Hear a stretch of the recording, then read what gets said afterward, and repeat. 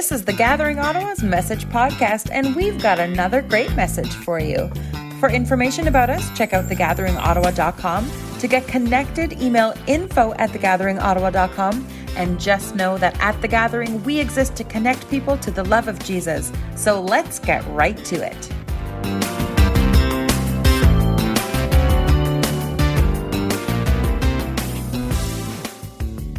I want to ask you, have you ever been in a crowd and heard someone call out your name?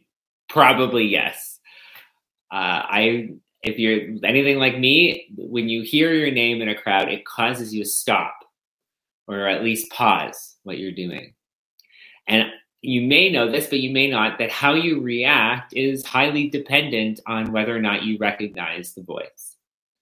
And this phenomenon is really easy to see in children. Often I bring my son, Eli, who's 4, with me when I pick up our older son, Marcus, from school. And in one of the grade 1 classes, there is a family we're getting to know who also have a little boy named Eli. And he's 6. And often our kids are playing near each other in the playground. Now, one day recently, a group of kids from the school ran through the schoolyard gate and started to play on the playground. And so when it was time to go, I started, as I do, yelling, "Marcus, Eli," towards all the kids who were playing. And immediately you could see my kids react to my voice. They looked up for a moment and then instantaneously decided to ignore me in order to keep playing. And of course, that's not what I intended, but I also know I'm not the only parent that has that experience. Now, what's interesting is the other Eli, he looked up too. And when he saw it was me, and knowing that I'm a dad of a different Eli, he peacefully went back to chasing kids, including mine. And I stood there like a moron every few minutes, calling out the names for my children to come, because parents aren't supposed to be on the schoolyard yet. And this little girl who was playing nearby came up to me, and her mom was talking to the mom of the grade 1 Eli. And she said, "Why are you calling for Eli?" And I had to explain to her that I had a son, Eli, too.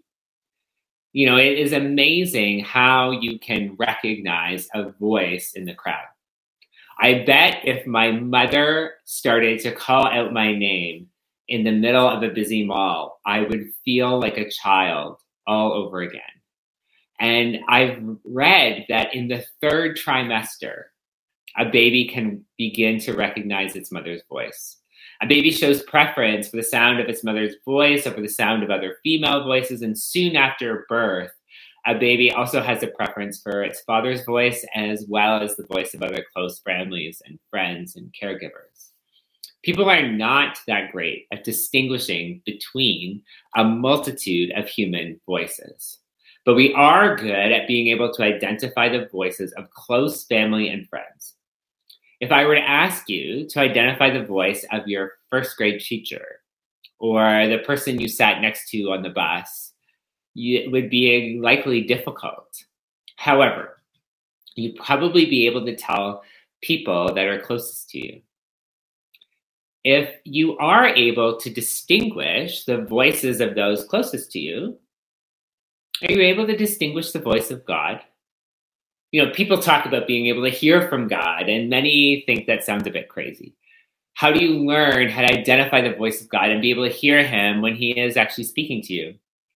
This spring, we're talking about the I am statements found in the Gospel of John. And in looking at these statements of Christ, they teach us what it means to follow God and live in light of his death and his resurrection. A few weeks ago, we discussed, I am the bread of life. And we discussed how Jesus is the one that sustains us and nourishes us at all times. His body was broken to give life to the world. Last week, we looked at the statement, I am the resurrection and the life. We saw how Jesus is our hope of new life and life everlasting, even when we find ourselves in the midst of tears.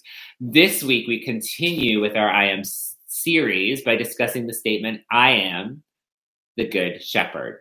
If you're watching our Gathering online service today, you've heard our reading for today, John 10. And if you are able, I encourage you to follow along in the text, Or if you're watching this recording right when the gathering service is happening, you can also follow along on the YouVersion app as we have some notes there. So in the story that happened before this one, Jesus heals a man who was born blind. And the disciples had asked Jesus who had sinned. Is it the man? Is it his parents? Why is he blind? What made him blind? And Jesus responded, no one sinned, but it's happened so that the power of God might be displayed through him. So Jesus mixed mud with saliva and he heals the man. And the man was healed on a Sabbath day. Now the religious leaders, they are super upset and they insist that the man tell them how Jesus healed him. And they're irate that Jesus has done this. And so chapter 10 begins with Jesus addressing some of the Pharisees in the crowd who are with him. They've asked Jesus if they are among those that are spiritually blind. And Jesus answers that if they were actually blind, they'd be guilty of sin. But if they claim they can see, if they were actually blind, they'd not be guilty of sin. But if they claim they can see, then they are guilty. He is helping them discover their need for God and the reality that they too are sinners. And he continues by stating that anyone who attempts to enter into the sheep pen, not by the gate, is a thief and a robber. The one who enters through the gate is the shepherd. And Jesus transitions to an allegory here to help them understand who he is and why he's come. He warns against those who enter into spiritual authority or leadership through personal or political connections or through education, manipulation, nepotism, corruption. The people saw political and spiritual leaders at that time as shepherds. And the Pharisees Jesus is speaking to are considered shepherds in their community. He's encouraging them to see who he really is while simultaneously warning them about their own posture. The gatekeeper opens the gate for the shepherd, and his sheep listen to his voice. He calls them, he leads them out.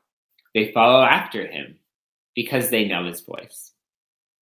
In the ancient world, the sheep were often kept in a common sheepfold, like one big pen, monitored by a gatekeeper. And so the doorkeeper would regulate which shepherd brought and took sheep.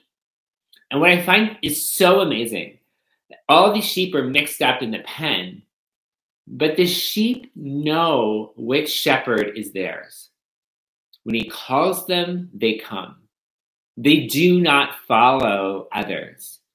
The voice of the shepherd provides direction and leadership. The shepherd has this special, beautiful connection with his sheep, and they know his distinctive call. Now, I found this little funny, quirky video on YouTube that can help illustrate how this works. So I hope you enjoy this little video clip of a shepherd calling his sheep and some other people trying to see if they can call the sheep too.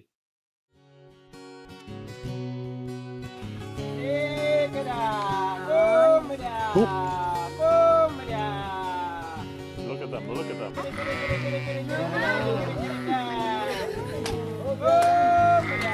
That's amazing.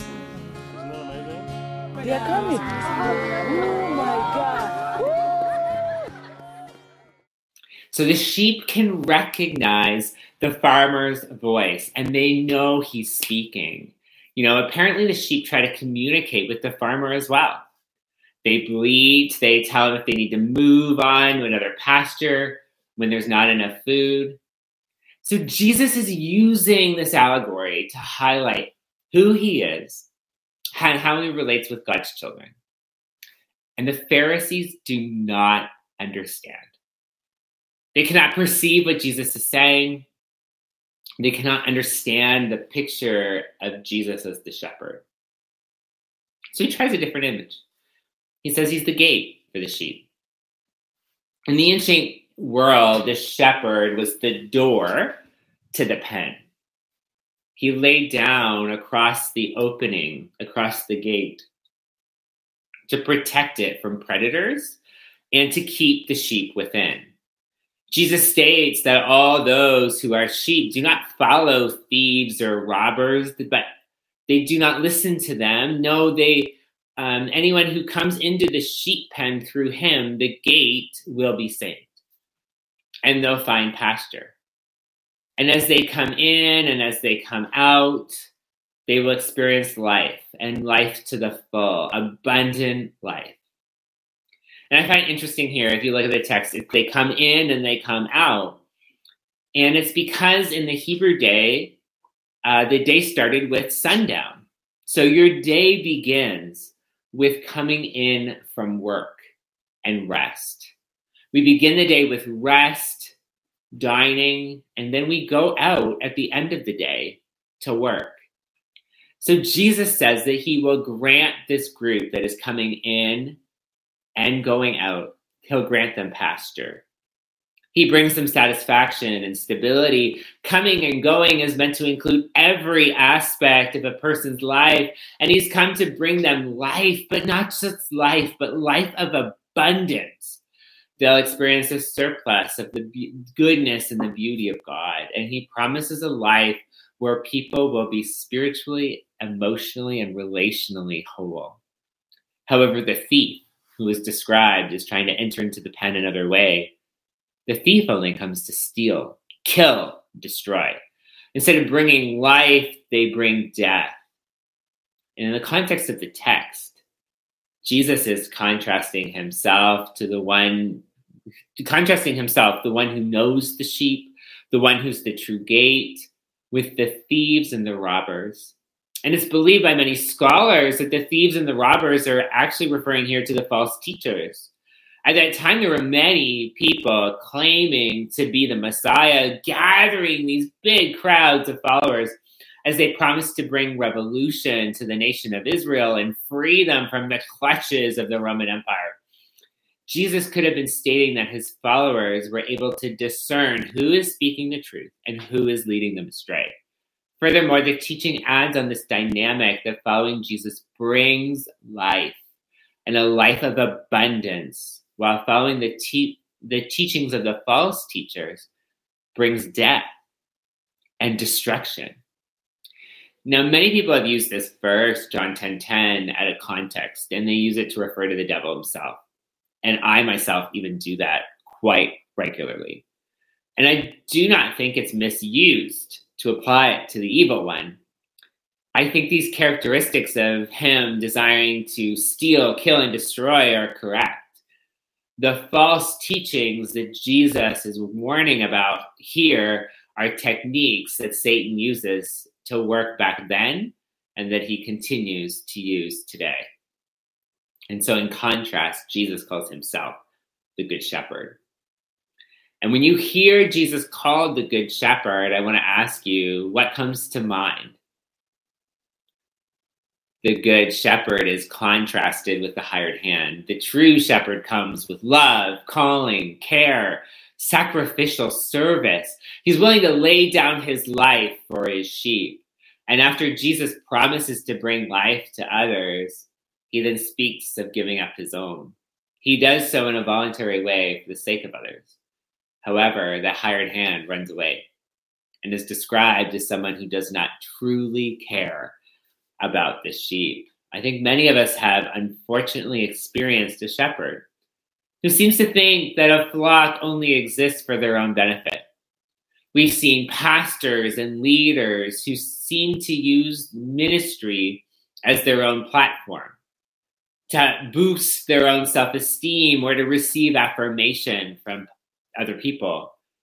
And Jesus describes how he, the Good Shepherd, he lives and he dies for the good of his sheep. Jesus knows his sheep. He knows their individual personalities. He knows their little quirks. His sheep know him. There's this reciprocal knowledge and personal relationship. Jesus' relationship with his sheep is similar to his relationship with his Father. It's intimate, it's mutual, and the depth of relationship is nothing like the connection of just a hired hand with his flock. We're reminded that because Jesus is so intimately connected to his Father, that his work and authority are deeply rooted in his relation, that all of his work and authority are deeply rooted in Jesus' relationship with the Father. So therefore, we can trust his words, his actions, his deeds, as Jesus reflects God the Father because of their deep connection. So in verse 16, a whole new thought enters into the conversation. Jesus says he has other sheep, not of this sheep pen. What is the significance of that statement, and why include it, kind of slip it in to the teaching? Well, the sheep that Jesus is referring to here is likely the Gentiles. There are different pens, but there's only one flock, one shepherd. Jesus is bringing a community together that diversely represents the whole world, united by Christ himself. And we can see that he will do this through his death and his resurrection. He's gathering people to himself that spreads across every nation, ethnicity, language, culture. And Jesus is coming to restore and renew the entire world. He loves it so deeply that he dies. He knows that we cannot reconcile ourselves to God, that our sin, our brokenness, and our pride have destroyed relationships and destroyed our planet. We cannot fix our deepest problems on our own. So Jesus dies, forgiving our sins, raising back to life, making it possible for us to have a hope of eternal life with him. And this has been God's plan in order to deal with our rebellion and make it possible for us to be in relationship with him again. Jesus is a good shepherd. He says yes to laying down his life for us voluntarily, and not just only one of us, but for all. He's not coerced. He's not forced. God's will does not set things in motion so that Jesus is somehow unable to reverse it. He chooses to die because of love. What other God or higher power is willing to do something so extravagant for us? So as we get ready to wrap up, in conclusion, there's a few things from this passage that I think are important for us today. Firstly, we're invited to join this flock that Jesus is describing. All of us are following something or someone, whether we like it or not. It influences us and it determines our priorities and our values. Whether we're following politics, sports, economics, celebrities, these things all influence the decisions that we make and the perspectives that we have. These influences shape how we see the world. And inevitably, our priorities also can become something that we worship.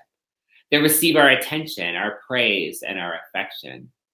You know, Marcus right now, my 6-year-old, loves hockey.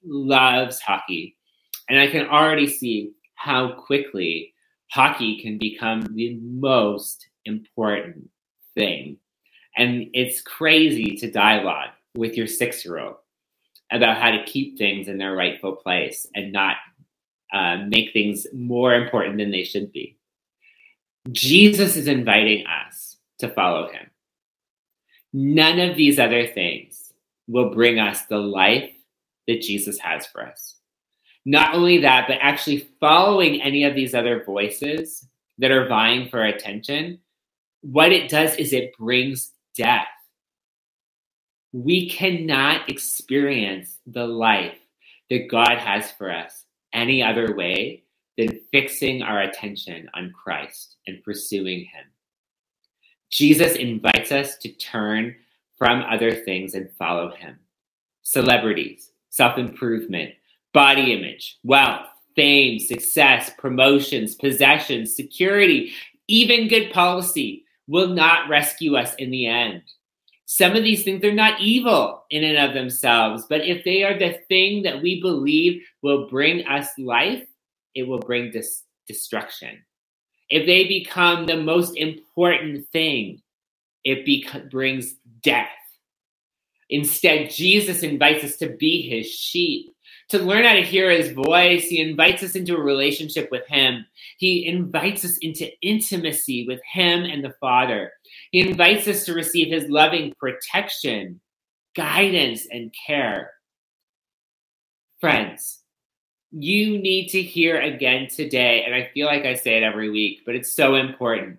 Jesus is truly the best thing that you could ever fix your attention on, that you could build your life upon. He is the ultimate source of companionship, comfort, and care. If you feel aimless, he is your direction. If you are grieving, which so many of us are right now, he is your source of comfort. If you feel trapped, he is your freedom. If you feel despair, Jesus is your hope. You know, it takes humility and surrender to be a sheep, to listen to the shepherd. It takes dying to self. Many of us have a strong instinct that we know what is best for us. And it takes a lot of discipline to try to learn how to listen to God's voice and how to obey him. To place our entire lives under his lordship. Our financial decisions, our romantic choices, our parenting style, our work, how we spend our free time and leisure, where and how we live. For followers of Jesus, all these things are meant to be placed at the feet of Jesus. Not only that, but also our faith community. We do not view these decisions to be made in isolation. We believe that every major decision we make not only affects us, but the people around us. And we seek to allow Jesus to be Lord and King in every aspect of our lives. So some of you are wondering, how do I learn to hear from God? How do I recognize his voice? Well, just quickly, I'm going to talk about some different ways that God speaks to us. Firstly, God speaks through his word. If you want to learn how to hear from God, read the Bible. It's a great place to start. Nothing God will ask you to do contradicts how he has asked his people to live in his word. Sometimes the Bible may be confusing. You will not understand it, but you can ask other people for help. And the daily practice, if you're able, of being in God's word can help you discern God's voice and his leading in your life. So that's one, through his word. Two, through God's people. We often hear or can often encounter God speaking to us through the words of his people. Whether it's through a sermon, a conversation with a friend, a podcast, a great book, God can use his people to highlight for us who he is and what it means to follow him. It's good for us to grow in wisdom and discernment as we weigh the words of earthly people.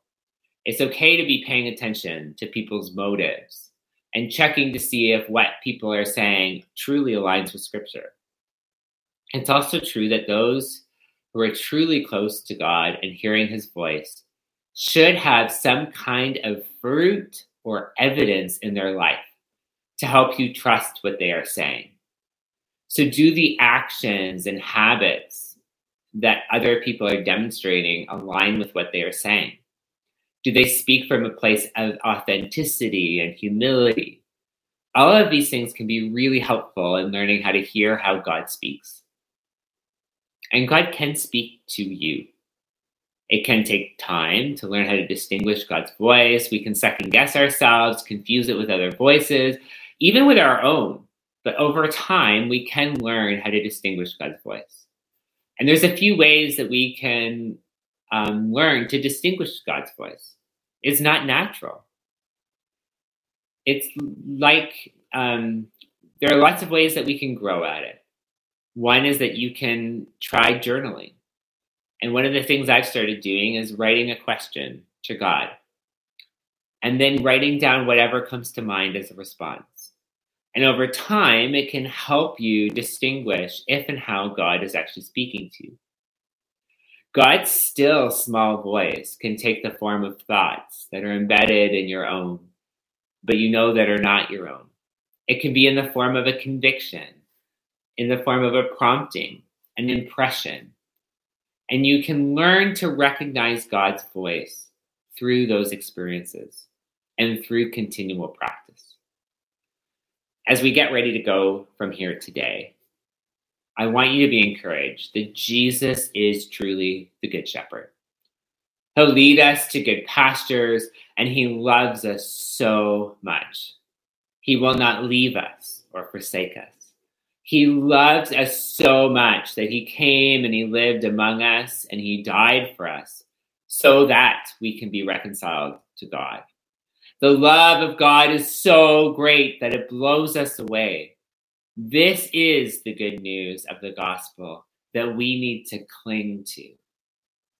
So, may we remember what a good shepherd we follow. May we learn to hear his voice. May we learn to follow him in every aspect of our lives.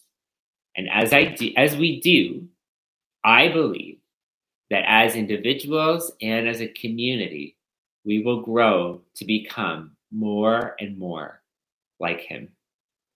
Let's pray.